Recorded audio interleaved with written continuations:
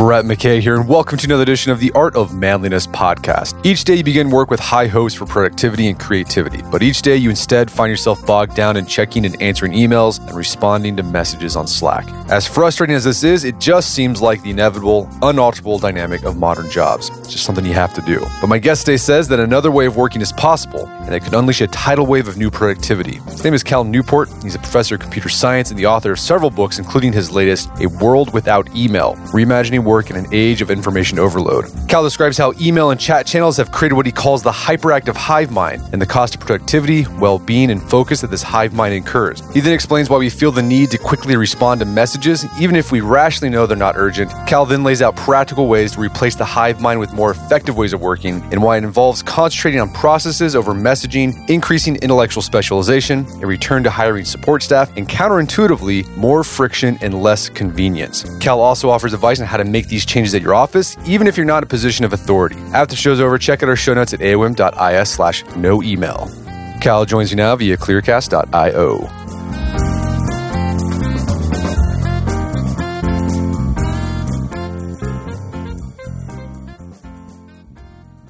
Cal Newport, welcome back to the show. Brett, I'm always happy to chat with you. All right, so this is your fourth appearance on the AOM podcast. This is a rarefied group here. I think you might be the only one. Maybe I'm one other person that's been on the podcast 4 times. But we had you on the podcast first to talk about your book, So Good They Can't Ignore You. That's episode number 78. Then we had you on to talk about your book, Deep Work, and that's episode number 168. And then last time was Digital Minimalism. That's episode number 479. And you got a new book out called A World Without Email, Reimagining Work in an Age of Communication Overload. And what I like about your books is that each book seems to be building upon each other. Like you're seeing this thought process going on over years.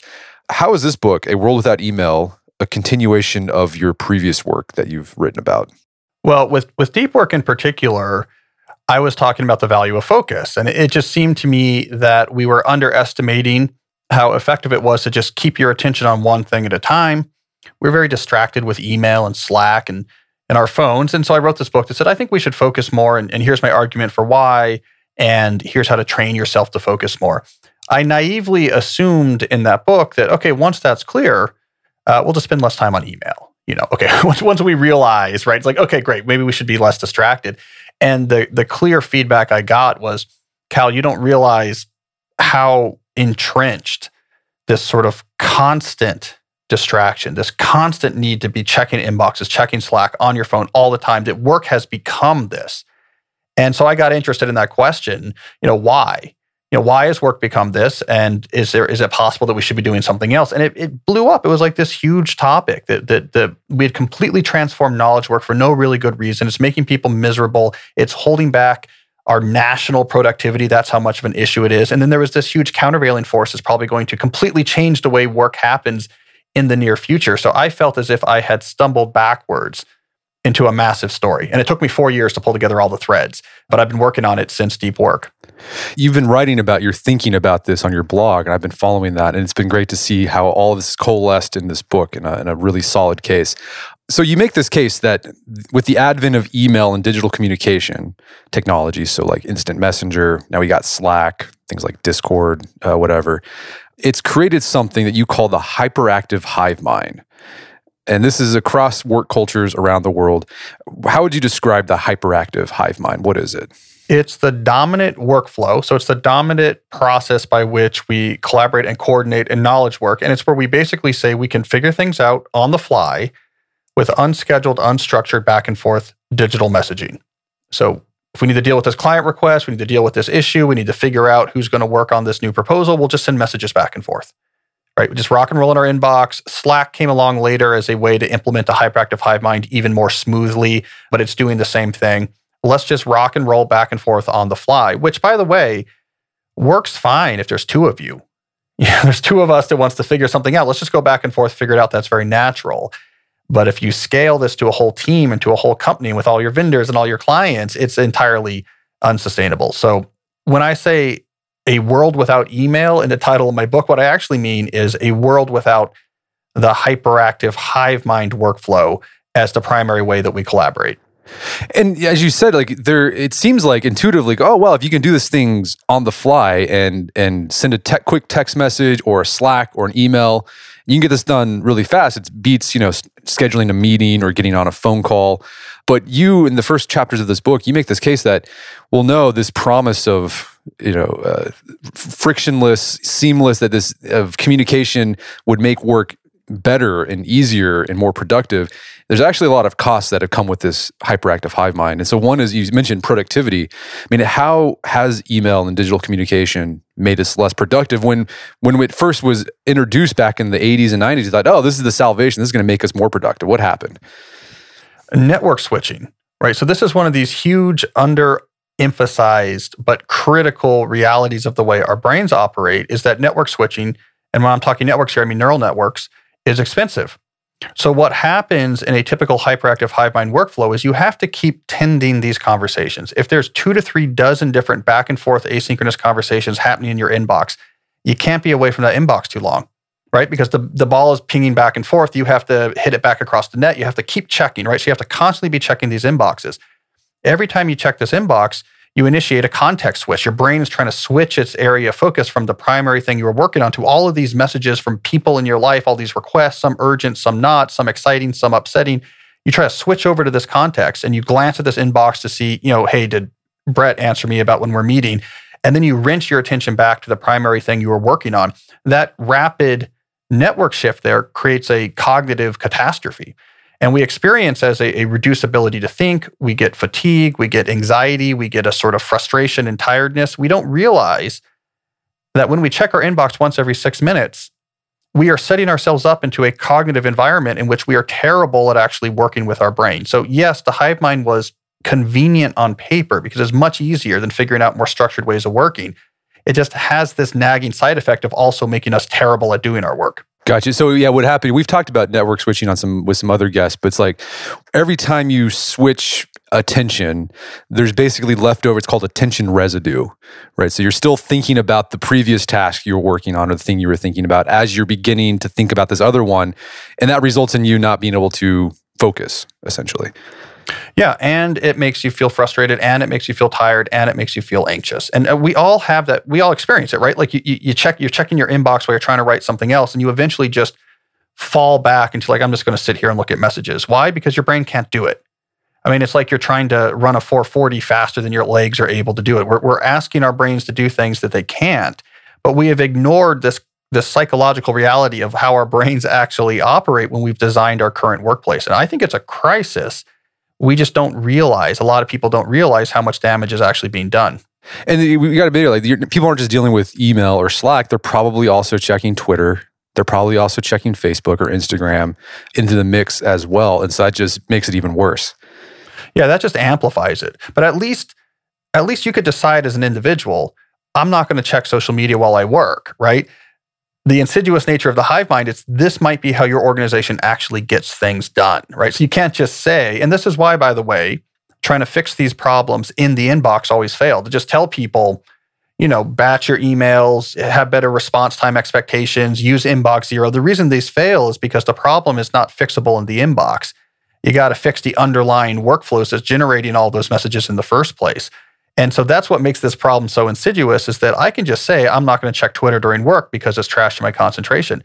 It's much harder for me to say, I'm not going to answer my boss's emails today during work because it's trashing my concentration. So we have a much stickier issue, which is why I think it has stuck around as long as it has.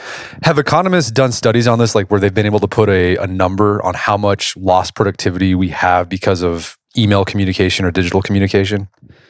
It's hard to get exact numbers, but there's one hypothesis that I find compelling, is that this shift to the hyperactive hive mind helped explain why over the last 10 to 15 years, where so much money was invested in making communication as low friction and fast and easy as possible, non-industrial productivity in this country has stagnated.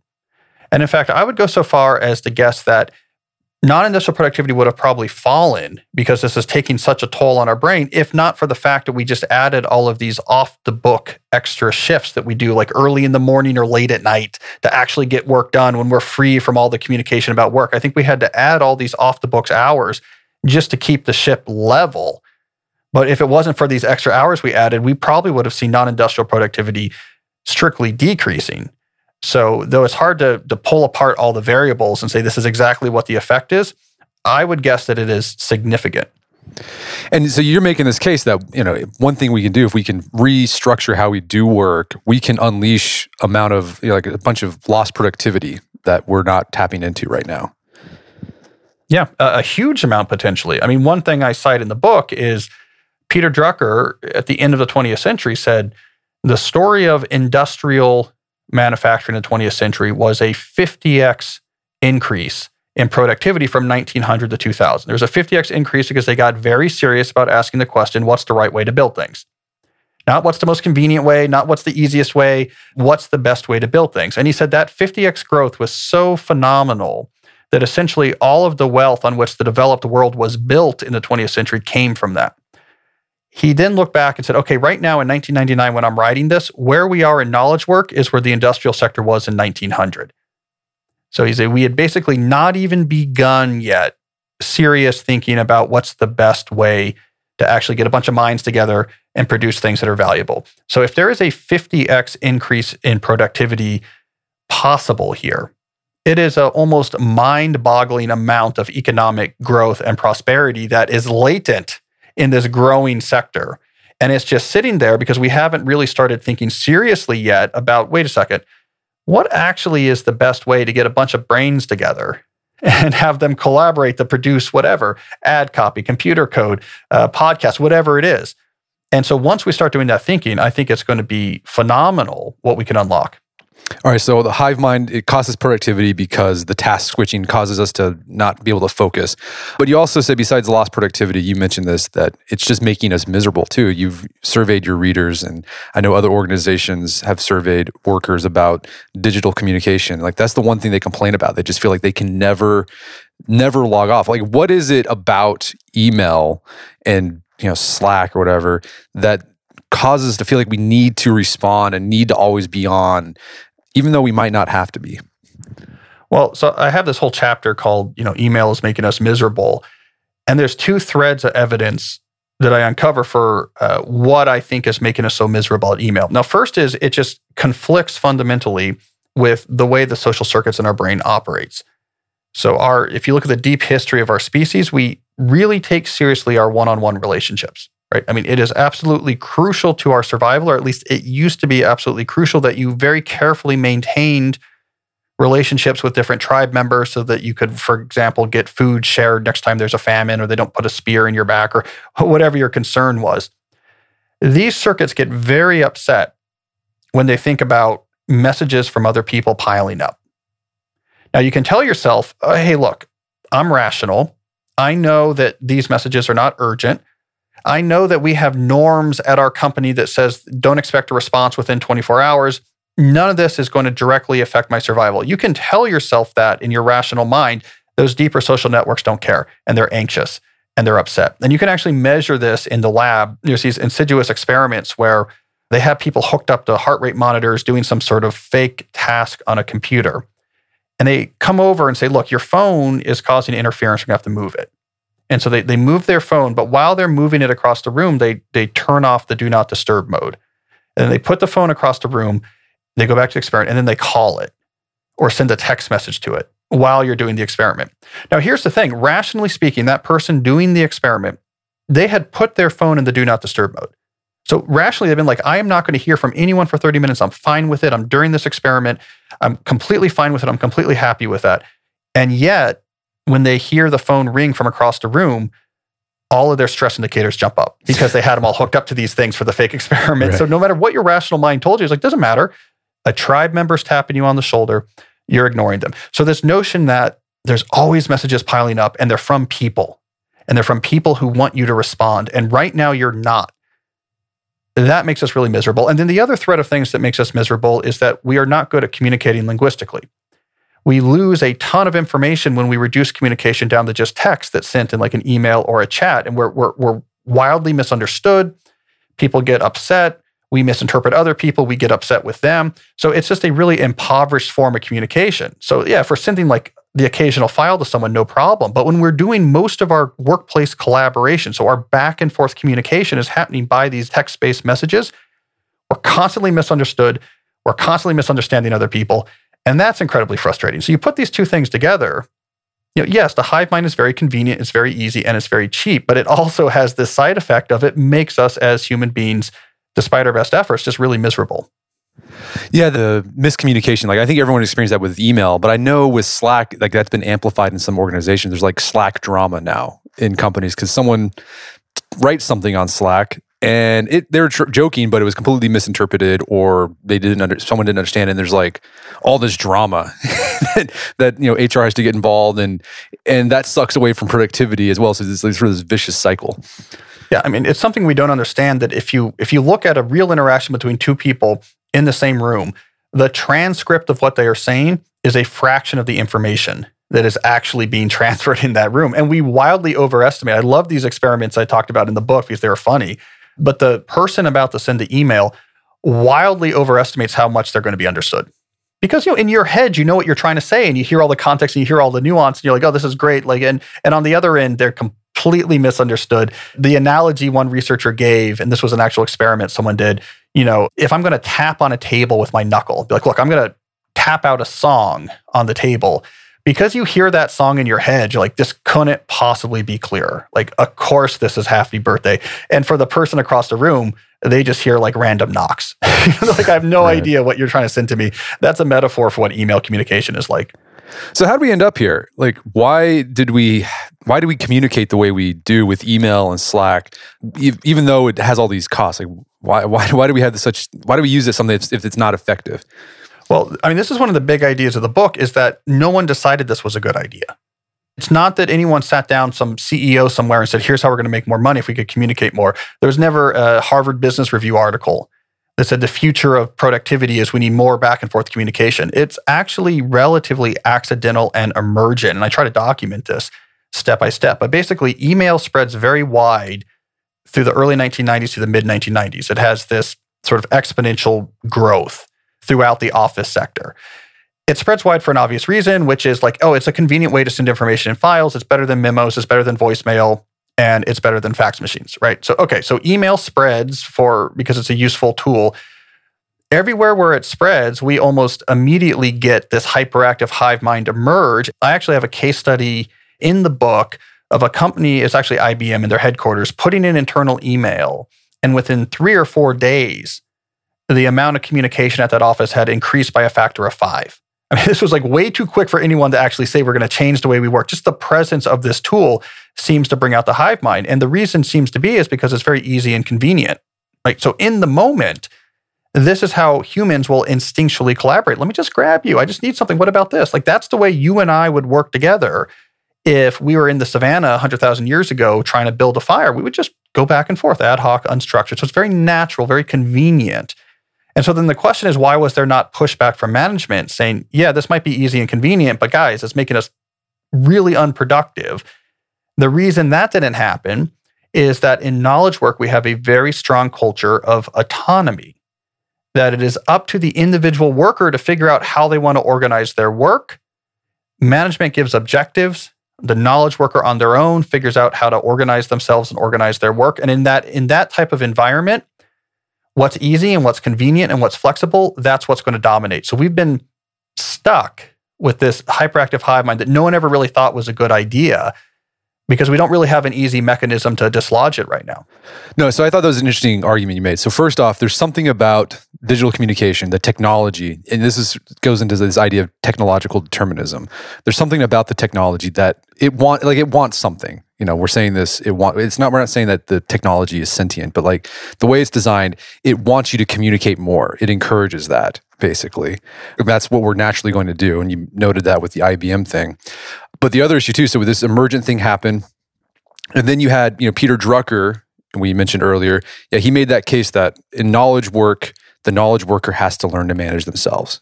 They had to be autonomous. And so, you, as you said, in business management, you hear this idea, give more autonomy to workers because it makes them feel happier because they feel like they're in control of their work and mastery and the like. And you talk about that in So Good, They Can't Ignore You, right? But this autonomy, because everyone is autonomous and handling it on their own, it creates sort of a digital tragedy of the commons, right? So everyone's doing what's in their best interest, but by doing what's in their best interest, it makes things miserable for everybody else. Yes, because no one person can easily say, I'm not using the hive mind anymore, because everyone else is going to say, well, wait a second, this is the only way we have to coordinate and collaborate with you. So now you are getting in the way of us getting our work done. Also, it's easier for me if you're doing the hive mind, because that means in the moment, I can get something for you. So this autonomy trap plays a big role. And here's my take on it. I mean, this is one of these ideas that I hadn't heard before. So it's one of the things I've really been pushing. There's a New Yorker article I wrote earlier this year called The Rise and Fall of Getting Things Done that really goes deep into this autonomy trap issue as well. So it's something I've really been trying to understand publicly in recent months. And I think what happened is Drucker was correct that the actual work you do in knowledge work needs to be autonomous. I can't tell an ad copywriter how to come up with a slogan, and I can't tell a computer programmer how to write an algorithm. Like, I can't break that down into a Henry Ford assembly line. And he was right about that.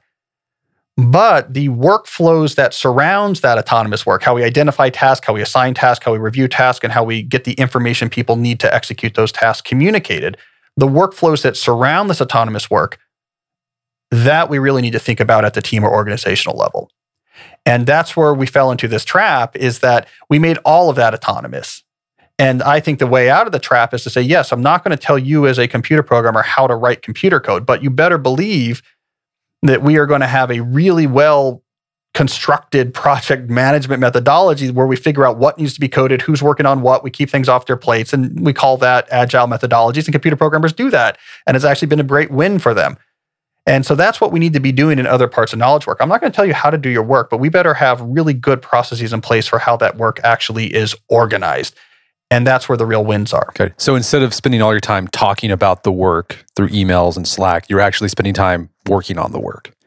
Yeah. And the thing that kills us, the thing that makes the hyperactive hive mind so bad, is the back and forth interaction. Email is fantastic for sending information or files. It is terrible for interaction. And so where we need to get to, and sort of the prescription in the book, is we have to get explicit. What are the different processes that we actually execute regularly in our team or in our business? All right, for each of these processes, how do we actually want to organize this process in such a way that it minimizes back and forth unscheduled communication? And you do that process by process, and you can eventually take that pressure off the inbox. That's the thing we have to get out of the inbox, is talking back and forth about work. And it could mean a lot of different things depending on the process. It might be, look, we just check in on this Wednesday morning at this time. It might be we have a series of steps in place. You put the podcast episode in this shared drive by Thursday, close of business. The editor picks it up and gives you their notes by Friday morning, whatever, right? You have some process where this is how we do this without requiring us to go back and forth. But by taking each of the processes that makes up what your team or your individual, your company actually does, and saying, how can we actually implement these in such a way that minimizes us having conversations back and forth in email? That defangs the hive mind. That's replacing the hive mind with more specific processes. And that's where I think all of the wins will come looking in the near future. And you said, you said you can look at what we did during the Industrial Revolution, particularly in the late 19th and early 20th century with Ford and his assembly line work. Like, that's what he figured that out. Like, the way they built cars before the assembly line, it was sort of ad hoc. Bring in some craftsmen, they'll do their thing, and then another group of craftsmen will work on, and like, cars took forever to make. But then Ford had this idea, well, no, we won't bring the workers to the car. We'll take the car to the workers, and each worker will have their own little one job they do. And then we can just start pumping out cars like nobody's business. And you say, like, we can actually use that model or thinking about our communication today in the same way and be more productive. Yeah, I think it's a very useful analogy, because the way they built cars pre-Ford's assembly line, it was literally called the Craft method. And it was the hyperactive hive mind of its day, because it was convenient and it was natural and it was flexible and was easy to manage. Yeah, we had to put the chassis on sawhorses so you didn't have to bend over, but it was, okay, we're building a car here. And if we want to scale up our factory, we buy some more sawhorses and buy some more teams. It was easy, it was convenient, it was flexible. And the important thing in this analogy is Ford said, I think there's better ways to build cars, but those ways are going to be less convenient, less easy, less flexible. They're going to require more management. We're going to have to invest more money, and it's going to cause in the short term lots of bad things to happen because, hey, it's pretty hard to calibrate these assembly lines to get them to actually work. So it was a pain. But that pain made the Model Ts get produced 100x factor and change Ford into one of the largest companies in the world. And I think that's a useful analogy. Not that there's anything specific about an assembly line that we would replicate in knowledge work. Industrial work is completely different than in knowledge work. No, we step up a level. This idea that what's convenient and flexible might not be the best way to do it. That sometimes going through the pain of coming up with better systems is worth it by far in the long run.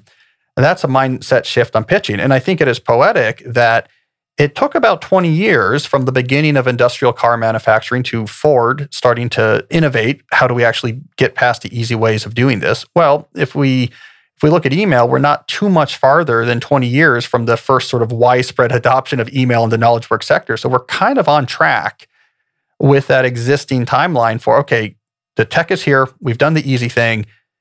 Who is our knowledge work Henry Ford who's going to say, my company will take the pain of moving past a hive mind, even if it's annoying in the short term, because we'll be the biggest company in the world a couple of years later.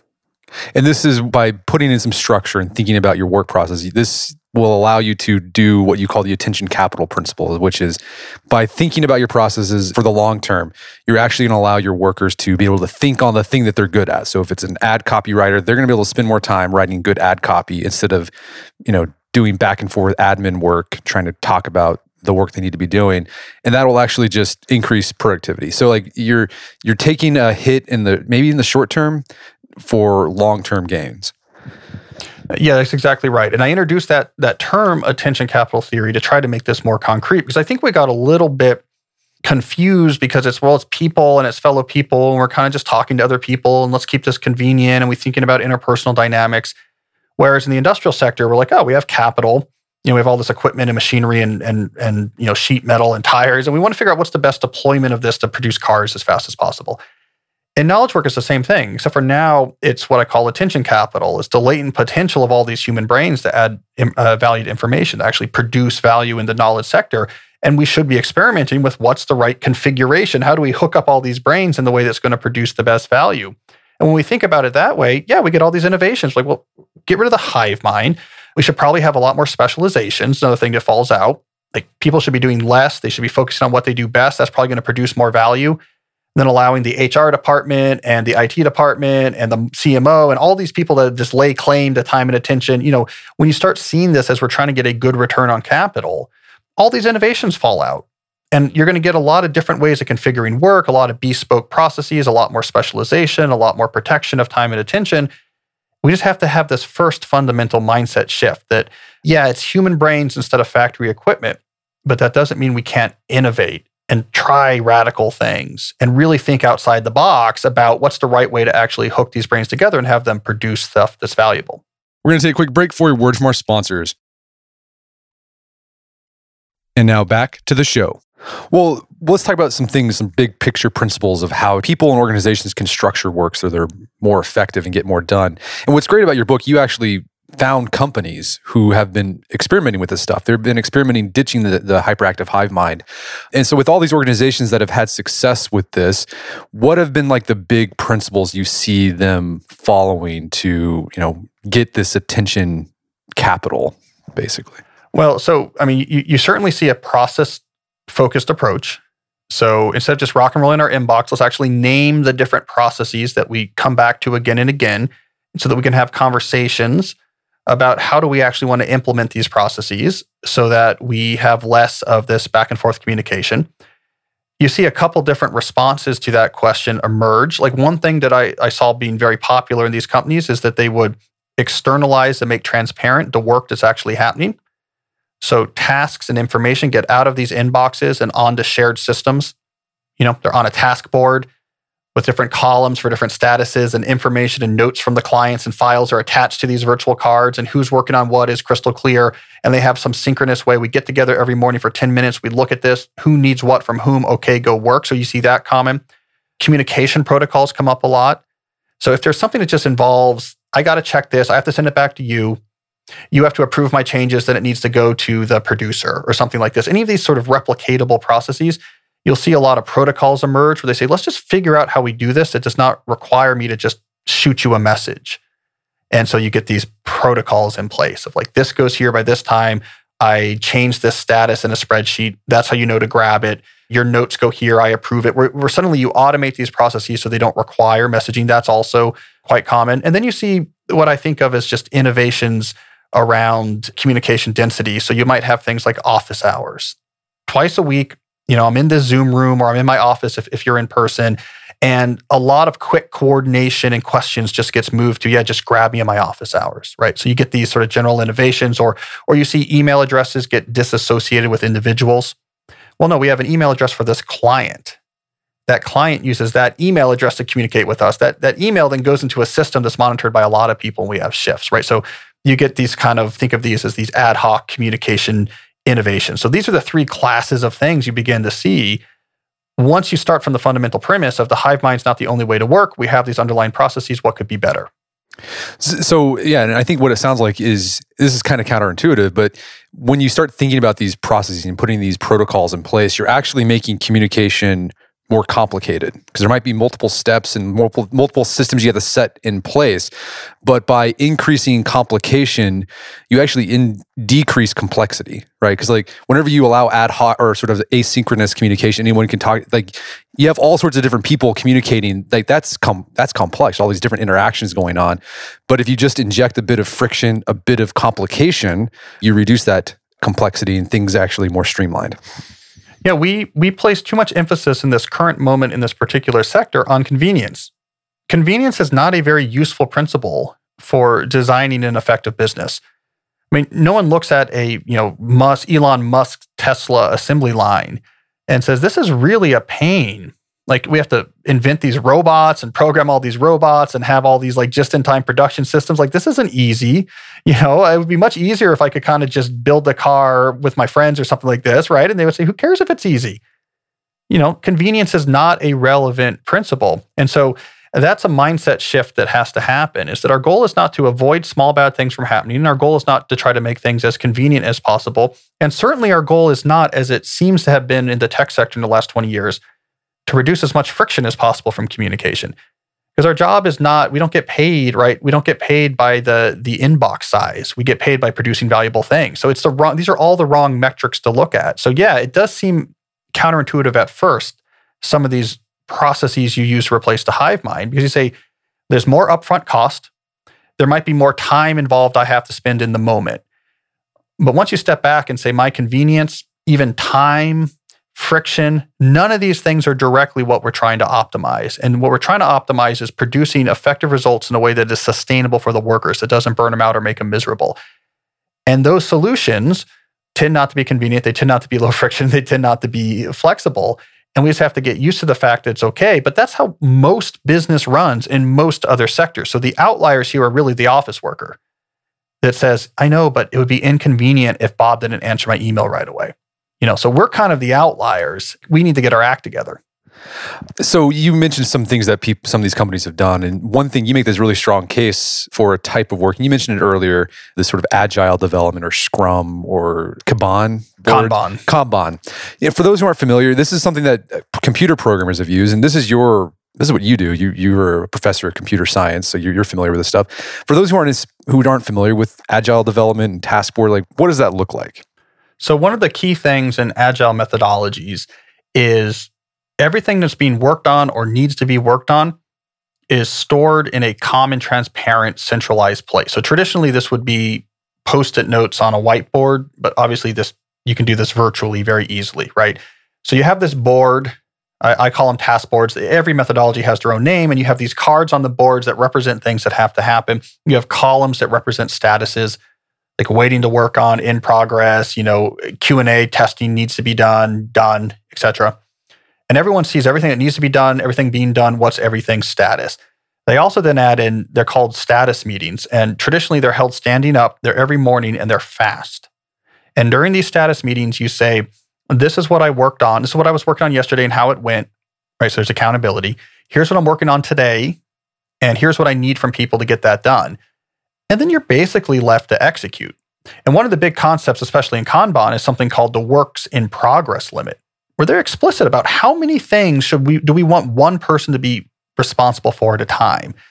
And because this is inspired by industrial manufacturing, they realized that if you significantly cut that down to just 1 or 2 things at a time, that's much more effective than putting 10 things on someone's plate and having them just try to figure that out over time. But my big point about these methodologies, which I talk about a lot, is not that in other types of work you should be using Scrum or you should be using Kanban. It's actually a higher level observation, which is what they did right is they said, we're not just going to hive mind it. We're not just going to rock and roll an email and say, knowledge workers are autonomous. We'll just kind of figure things out over Slack, how to program this code. They put in place these really set workflows that allowed people to get more out of these brains and people to be less burnt out. That's the lesson I want to pull away for other types of work. Not that you should use Scrum, but you should have whatever your own equivalent of Scrum is in place. Don't just settle on, let's rock and roll. And I mean, one of the big takeaways too is how effective in-person meetings can be. Like they don't have, like I think most people think, oh, meetings, like that's the bane of any office worker's existence. But the way you describe how these companies use meetings, they're like, there's a single purpose. It's to do the check-in, and after that, it's done. You're not doing you're not reporting like, here's what we're gonna do, and then how's everyone doing, and blah. It's just like, here's what I've done, here's what I need, and then here's what I'm gonna do. And it takes 15 minutes, and you're able to. And you follow that up a week later and you ask the same questions. Here's what I did. Here's what needs to be done. And here's what I'm going to do. And things just start flowing once you add that little in-person meeting instead of having to go back and forth in email saying, well, I need this file. Can you send me this? But you don't do that anymore. And so I've seen, and I document in the book, other type of work where they pulled in that same highly structured status meeting approach in all sorts of other type of work, and it's been really successful. So I talk about, for example, a UX development firm. They're not coding, they're like designing user interfaces, so it's a different type of thing. But they have their morning status meeting, and then they have another one in the afternoon. Like the morning status meeting is how they figure out what to do during the morning, and they just work. There's no Slack, email's barely used. Then they check in at 2, and then they work until the end of the day. And then they have systems. So they were using Basecamp, a project management system in this particular example, to keep track of all the information about each client. So everything is stored. You see what's going on. And they don't use email for anything except for delivering files and private communication. So like if I'm going to talk to you about your salary, I don't want to post that on, Basecamp where everyone else can see. And so that's really effective. And it's because synchronous communication is very effective. Real-time back and forth is incredibly rich and incredibly effective. The reason why we hate meetings is because there's other things people use meetings for, which is pretty terrible. And when people start to use meetings, for example, as a proxy for productivity, like here's something I need to work on. I'm kind of disorganized. I don't trust myself to actually make progress on this. So let's just get a meeting on the calendar. Because the one thing I know I will do is if I see a meeting on my calendar, I'll attend it. And now I don't have to worry about this. So we start to use meetings as a way to work around the fact that we're unorganized and unable to actually schedule and execute work without being forced to do it. And then what you end up with is you end up with days full of meetings where it's like, I guess we're talking about this project. And those are killer. But synchronous communication, if you can structure it and there's a purpose for it, is way better than trying to take that same conversation and say, well, we'll just work it out on emails. We'll just work it out back and forth. Because you don't realize that 5 minutes check-in on the status meeting, that turns into a dozen back and forth emails otherwise. And a dozen back and forth emails might turn into 120 email inbox checks as you're waiting for each of those messages to come in and to respond. So we should not underestimate the cost of taking synchronous coordination and saying, well, we'll just figure it out on the fly. And also, the other nice thing about organizing your work with these boards, right, is that you can create multiple boards for different projects. And then that reduces task switching. So you can like look at one board for this one project, and then you can say, well, I'm moving on to this next board because I'm done with that board, that project. Instead of going to your inbox where you see just sort of, it's basically whoever, it's chronological, like reverse chronological. So instead of just going down your email list and saying, oh, I got to do this, and that's one project, and I got to go to this next email, and that's a different project. You're with the board, organizing by project with these boards, you're able to reduce task switching. Yeah, which is one of the examples I gave was Davish's marketing firm. And, he was so happy after they made this shift. And it was just like you were talking about. They use Trello as their particular software. One board per client. And then everything about that client's on this board. Like, okay, here's the notes from the last call we had. Here's from the brainstorming meeting. Here's the file with the proposal. Everything's on here. And the way he explained it to me is my day is now, let's load up a board for the project I want to put my attention on. And then you're just in that world. Like all you were seeing is information for that client. You're looking at the update since you were last there. You get up to speed with what's going on. You take the thing that you could be most useful on. You work on it for a while. You update the card and attach your results so that you've updated the status of the project. An hour has passed. And then you say, okay, now I'm done. I'm going to work on another client. And then you shift your context. And he really emphasized, right? The founder of this company, Devesh, really emphasized, he's like, the positive impact of just being able to do one thing at a time. He didn't realize how much of a relief that was going to be, because otherwise you're exactly right. It's like, well, I'm kind of working on this project, but it's an email. And so I'm going to see about 7 other projects at the same time. And I'm going to kind of try to answer some of those messages and switch back to this message. And then you're just exhausted and miserable. And then you start doing the inbox surf. You're like, well, I just want to find the messages that are easier to respond to. Everyone knows that effect. That's because you burnt out your brain from the context switching, where you start inbox surfing to find the stuff to answer that's easy. So you're like, at least I'm busy. And they don't have any of that anymore. They work on a client for a while and then they're done. And then they work on another client for a while and then they're done. And it seems like a little thing, but it made all the difference in terms of how people at that firm felt. And I even wrote about, he showed me his boards. And I wrote in the book about how it must have been what it felt like if you worked for Buick and the first time you walked in and saw the Henry Ford assembly line. You're like, oh, yes, this is obviously a much better way to do it. That same sort of aha moment for me. I was like, this is obviously better than an inbox. You just had to see it for a second to realize that. And this ties in with another thing you've written about with time blocking. So you could have a board, like a board for one project. You can actually plan out your week and say, on Mondays from 10 a.m. to 12 a.m., I'm working on X project. And all you're going to do is look at that board. And then you can say, well, on Wednesdays from 10 a.m. to 12 p.m., I'm going to work on this other project. And you can actually schedule that out and you know exactly what you're going to do. You don't have to think about it because it's already on the calendar. Yeah. And you know it's coming, and you can do that across the whole team. And I talked about another company that did this. They were using Flow. All these tools kind of do the same thing, right? It's cards on boards that you can attach stuff to and assign them, and they're all great. I don't have any particular favorites. They did like you were talking about, and they anchored these sessions with these short status meetings. So it was, for this project, we all get together for 15 minutes at this time, and then we can all just go and work on that, right? So we can quickly sync up. Like, okay, wait, I need this, you need that. Will you send that in here? What are we doing? We got it. Good.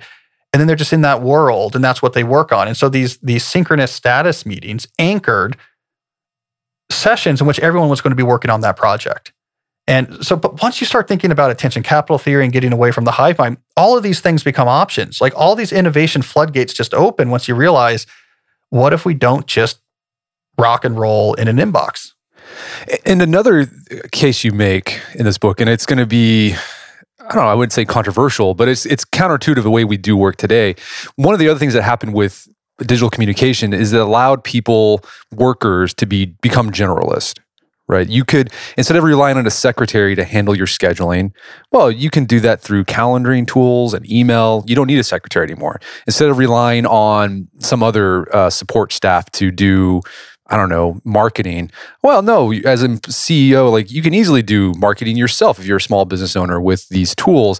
But as you make this case, because we've become generalist, we've actually diluted what we're able to do that actually brings in money or productivity. Yeah, we're doing way too much. I mean, what's typically on the plate of a normal knowledge worker is too much. If you want to, again, maximize the return you get on the investment in this human brain. One of my favorite studies that I cite in the book, but I talk about all the time because I just love it, is this economist from Georgia Tech. And this was in the early 1990s, late 1980s, early 1990s. So he was looking at this first wave where personal computers came into the office, and it was doing just like you're talking about. We don't need typing pools, and we don't need a travel agency internal. You can just book that on the intranet. This is where we got rid of a lot of support staff. And he took 20 different departments over 5 major companies, and he studied what they did. And okay, so they fired a lot of support staff, right? Because I don't need a typist. I can do a word processor. So I don't need a typist. And I don't need a receptionist because you can do email, etc. What he did, which was cool, is he crunched all the numbers. And he said, okay, here's what happened. Yeah, that work got easier, but it moved onto the plate of the executives that were doing the actual frontline value creation for the firm. So in order to get the same amount of work done, they had to hire more of these executives because they were now spending a huge portion of their time servicing administrative tasks. Well, the salary of these executives is more than the salary of the support staff. Sassone crunches all the numbers and says, in the end, on average, their salary costs ended up 15% higher. Because it was like you fired the assistants and then you had to hire more of the executives to get the same amount of work done, and you ended up spending more. And he called this the diminishment of intellectual specialization. That's the effect. And basically his warning, which I think is a good one, is that making tasks easier in isolation don't necessarily make companies more effective, broadly speaking. And we saw this with email. You make it easier for people to communicate. You make it easier for people to grab someone's attention. Doesn't mean they become more effective. You can actually make them less effective. We end up sending more work to each other. We end up assigning more tasks. We end up trying to lay claim to people's time and attention more often. We tend to do this in less efficient ways, in ways that distracts people more. So I think email is just a continuation of this trend of making certain things easier with technology in the workplace doesn't necessarily make that workplace more effective. All right, so counter to the notion, if you're a business owner, you might actually want to hire more people. Again, this is making work more complicated, but there's going to be friction, but you actually might save more money because you... Because what I think, here's what should have happened, right? So I think the way that we should have leveraged IT technologies that made certain support tasks more easier. The wrong thing to do was to say, let's fire the support staff and put all this work onto the plate of the people they were supporting. Instead, the right way to take advantage of that is to say, with smaller support staffs, we can implement the same amount of support work. That was the right way to maximize the advantage of productivity saving, is that we're not going to put anything new onto the plate of the frontline value producers. Where we're going to save money is that now that we have all these tools, the support staff can use all these tools. And now we don't need as many support staff to support the same amount of people, or the support staff can give even more support to the computer programmers or the ad copywriters. That would have been logically actually the way to maximize value. By completely eliminating the support staff and moving that work onto the plate of the frontline workers, it was just a mistake. It wasn't the optimal return we could get on that particular technological innovation. All right, so just to recap here, we've been talking about these principles sort of high level, and you get into details with it. And there's lots of books out there if people want to pick up a book about Scrum or Sprint or whatever. But the idea is, instead of relying on email, you want to create systems where you don't even have to communicate with each other through email. Like you can just look at it could be a task board online, or it could be a whiteboard with Post-it notes, and all the information about the project is right there. And it's self-evident, basically, what needs to be done. And then you might incorporate some check-in meetings that are once a week or every day that are just 15 minutes. And by thinking about that and structuring it, you can spend less time talking about work and actually working. So that's the idea? Yep, I think that's absolutely right. Email is great for broadcasting information or delivering files, but for all the interaction that needs to happen about your work, find ways to do it that doesn't require that ad hoc messaging. Okay, so let's talk about this. If you're a business owner, easy to do, right? Because you're like, okay, I heard this, I'm going to implement this. Let's say you work at a company, you're just sort of a staff member or an employee, or in your case, you work at a university, which I know I have friends who are professors, and hyperactive hive mind is full blown there. How can you implement some of this stuff we've been talking about from the bottom up? Is it possible? What do you think? Yeah, here's the good news. If as an individual that has no leverage over how anyone else works, if you still go through this mindset shift and say, my work is made up of processes, there's these repeated processes that I'm a part of again and again that produces value. There's the answer the client questions process. There's the, get proposals together process. Go through and figure out what these processes are. And the best way to do this, by the way, is actually when you're in your inbox, just ask this question about every message you answer. What process is this email interaction connected to? What process is this email interaction connected to? And that's a good way to quickly uncover, here's the things I do regularly. And then for each of these, go one by one and say, given just what I can control, how can I minimize the amount of back and forth communication required to execute this process? What I found is that even if no one else is on board with this, that type of thinking can have a huge effect, right? So sometimes it's just stuff you're doing internally. Like, okay, the way I keep track of information and gather information from people prevents there being a lot of back and forth. We have to schedule a meeting. I just send a schedule once link so we don't have to do back and forth. And sometimes you can stealthily recruit people into your processes without calling it that, right? So you say, all right, we got to get this proposal out there. So here's what I suggest. I'll have a draft uploaded to Dropbox by noon on Monday. You take a look, put any comments you have into it. I'm planning to work on it Tuesday afternoon. I have this office hours Tuesday at 4. So if there's any questions, just grab me then and we can chat about it. And then I will send it off to the developer Wednesday morning. Right? They don't know this is a process, but what you've done is you've just brought them into a plan that doesn't require back and forth communication. And they're just busy and overwhelmed. They're like, great, I'm glad, Brett has a plan. I don't have to worry about this. They've just been drawn into a process that's going to minimize back and forth. So if you just asymmetrically optimize processes to reduce back and forth, you can have a massive improvement, I should say, on how hyperactive the hive mind is and how much pressure you feel to have to keep checking these inboxes. And I imagine another thing you can do is just talk to your boss and be like, hey, I got this idea that would make us more productive and make people less miserable. And they might listen to that. Yeah. And just have a safety valve. What works there is A, positivity. Oh, I think we can get more done, right? And B, put in a safety valve. This is what gets rid of the main complaint of like, what if something bad happens? You say, and of course we have a safety valve where you can just call me if there's an issue or it's not working. These safety valves are never invoked. No one ever calls you. The processes work, but it gets past the main mental block that bosses have, which is like, what if something happens unexpected that this process can't handle? I'm worried about not being able to reach you. I'm worried about a client thing being missed. You just put in a safety valve of like, I always have my phone. It's always on. Just call me if there's any issues and we can take care of it. And don't worry, the valve's never open in practice. Yeah, no one ever calls, but they'll send an email if you allow that, right? Yeah, 10% more friction. It's crazy. This researcher was telling me this story, by the way, of they went into this company and they took a dozen people in this big company and said they're not going to use email for a week just so they could see what happens, right? It's this mindset of like, let's study how this dynamic works by breaking it and seeing what goes wrong.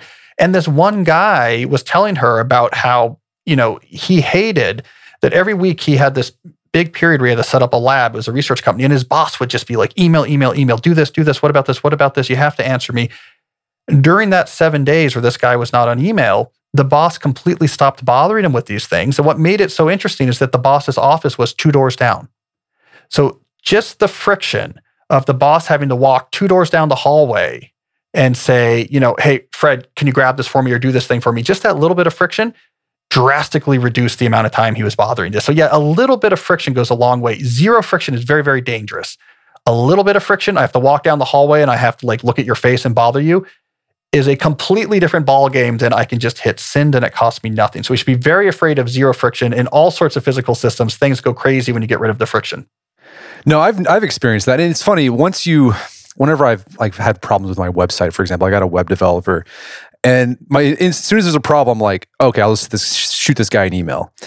And then, he might take a day to get back to me. But in that time, I'm working on it. Never mind. I figured it out myself. I'm sure that happens to IT people all the time. It's like the bane of their existence. It's like, oh yeah, turn off and on my computer and that'll solve it. And I imagine if my developer had some friction in place and like, okay, you only call me if you have a serious problem, I probably wouldn't send any emails to him with these stupid problems I figure out on my own. Yeah, I think it's right. Friction is, we don't understand fully what goes wrong when you push this friction down to zero. Yeah, or like, hey, we have a call. By the way, I ran a web development company when I was a teenager in the 90s, and I was a high school student. And this was before cell phones and this was before laptops. So like I was literally unavailable and we just built out this system. And the way we did it is we had these set calls, and like, yeah, we'll go through all your issues and we'll document everything we told you and put it and we'll upload it to this extranet. And you can see exactly what we're doing and we'll have a work blog and our team will, we just had to put in place more difficult systems. And we were able to run a company with essentially zero email. So like, there's a lot of other ways to do this that have a little bit more friction. It keeps everyone happy and the work gets done. Because one of the big points I make is that we think accessibility is what everyone wants, but really what they want is reliability. Like they want to know they can trust that you're going to get the work done, that you know what you're doing, that things are happening. If they don't trust that stuff's going to happen, then they're going to want to be able to access you all the time. Because they're like, this is going to be on my head until you confirm you saw this. But if you have a system in place they trust, people are pretty happy not to have to bother you all the time. People don't like doing that. But they also don't like having to keep track of things in their own head and not trusting you. So, reliability often trumps accessibility in these situations. You got to remind yourself, we fought World War II and won World War II without Slack or email. And you actually talk about George Marshall. Like, this guy was the guy in charge of the war. And the guy hardly, like, he wasn't really doing a lot of communication back and forth. He just worked, and then he was done for the day, and then he went off and rode his horse, and then he came back in the office. And that was it. He wasn't on all the time. Yeah. He stopped at 5. Because that's the way they dealt with heart problems back then. It's like, I will die if I work past 5. He didn't work past 5. But he's a great example because managers often tell me, look, in my job, I have to be very responsive. That's what my job is. But I say George Marshall was the manager to defeat all managers, right? I mean, this guy was in charge of the entire U.S. Armed Forces during World War II. And what he did is, instead of trying to say, how do I most effectively deal with the communication structures and systems in place, which is the way that I think a lot of managers think about it. Like, it's unavoidable, all this communication is going to happen, so I just have to be really fast. He just changed the structure from scratch. He fired a lot of people, he consolidated a lot of things, he put people under him, and he drastically reduced the number of people who had direct access to him. And he put in place more processes. Here's how meetings work. They're going to be incredibly effective. He was very sequential, one thing at a time. You come in, you've done your research. Here's the issue. Here's why we think here's what we think the right answer is. Marshall gave his feedback. Okay, here's my addition to that. Great. Next. And he would just do that one thing after another. You couldn't grab them. It wasn't hyperactive hive mind. Be done by 5. So I use this example for managers. Like, don't think that the way that your communication and collaboration systems and habits in place now are unchangeable. And all you can do is figure out how to deal with those most effectively. You can proverbially fire your own, kernels like Marshall did, by which I mean you can rebuild how you organize and collaborate and communicate with your team in such a way that isn't just completely hyperactive mind. If he could do that, and he had higher stakes, more pressing things, a bigger budget, more people, all the stuff you think is hard in your job, he had it 10 times harder, and he was done by 5. That's inspiring. And also, I mean, you can also do this in your personal life too. You highlight how you've done this, implemented some of these ideas in your own personal life. So you can have a board for, the vacation, and then you have a board for, I don't know, some household project you got to do.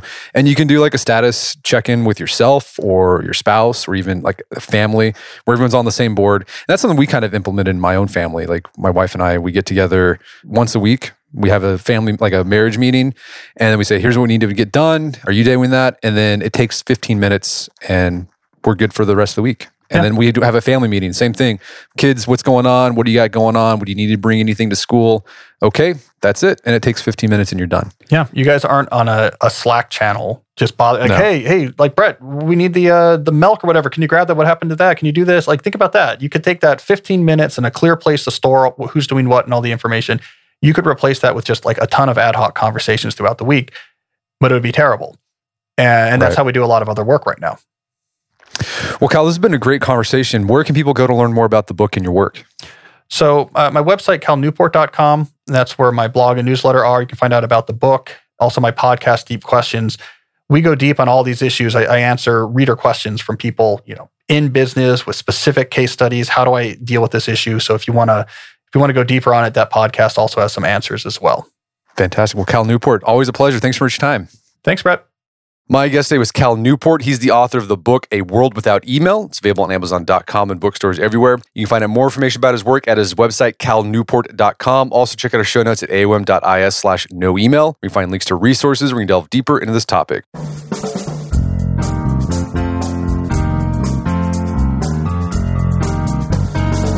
Well, that wraps up another edition of the AOM podcast. Check out our website at artofmanliness.com where you can find our podcast archives, as well as thousands of articles written over the years. And if you'd like to enjoy ad-free episodes of the AOM podcast, you can do so on Stitcher Premium. Head over to StitcherPremium.com, sign up, use code manliness at checkout for a free month trial. Once you're signed up, download the Stitcher app on Android or iOS, and you can start enjoying ad-free episodes of the AOM podcast. And if you haven't done so already, I'd appreciate if you take 1 minute to give us a review on Apple Podcasts or Stitcher. It helps out a lot. And if you've done that already, thank you. Please consider sharing the show with a friend or family member who you think would get something out of it. As always, thank you for the continued support. Until next time, it's Brett McKay, reminding you not only to listen to the AOM podcast, but put what you've heard into action.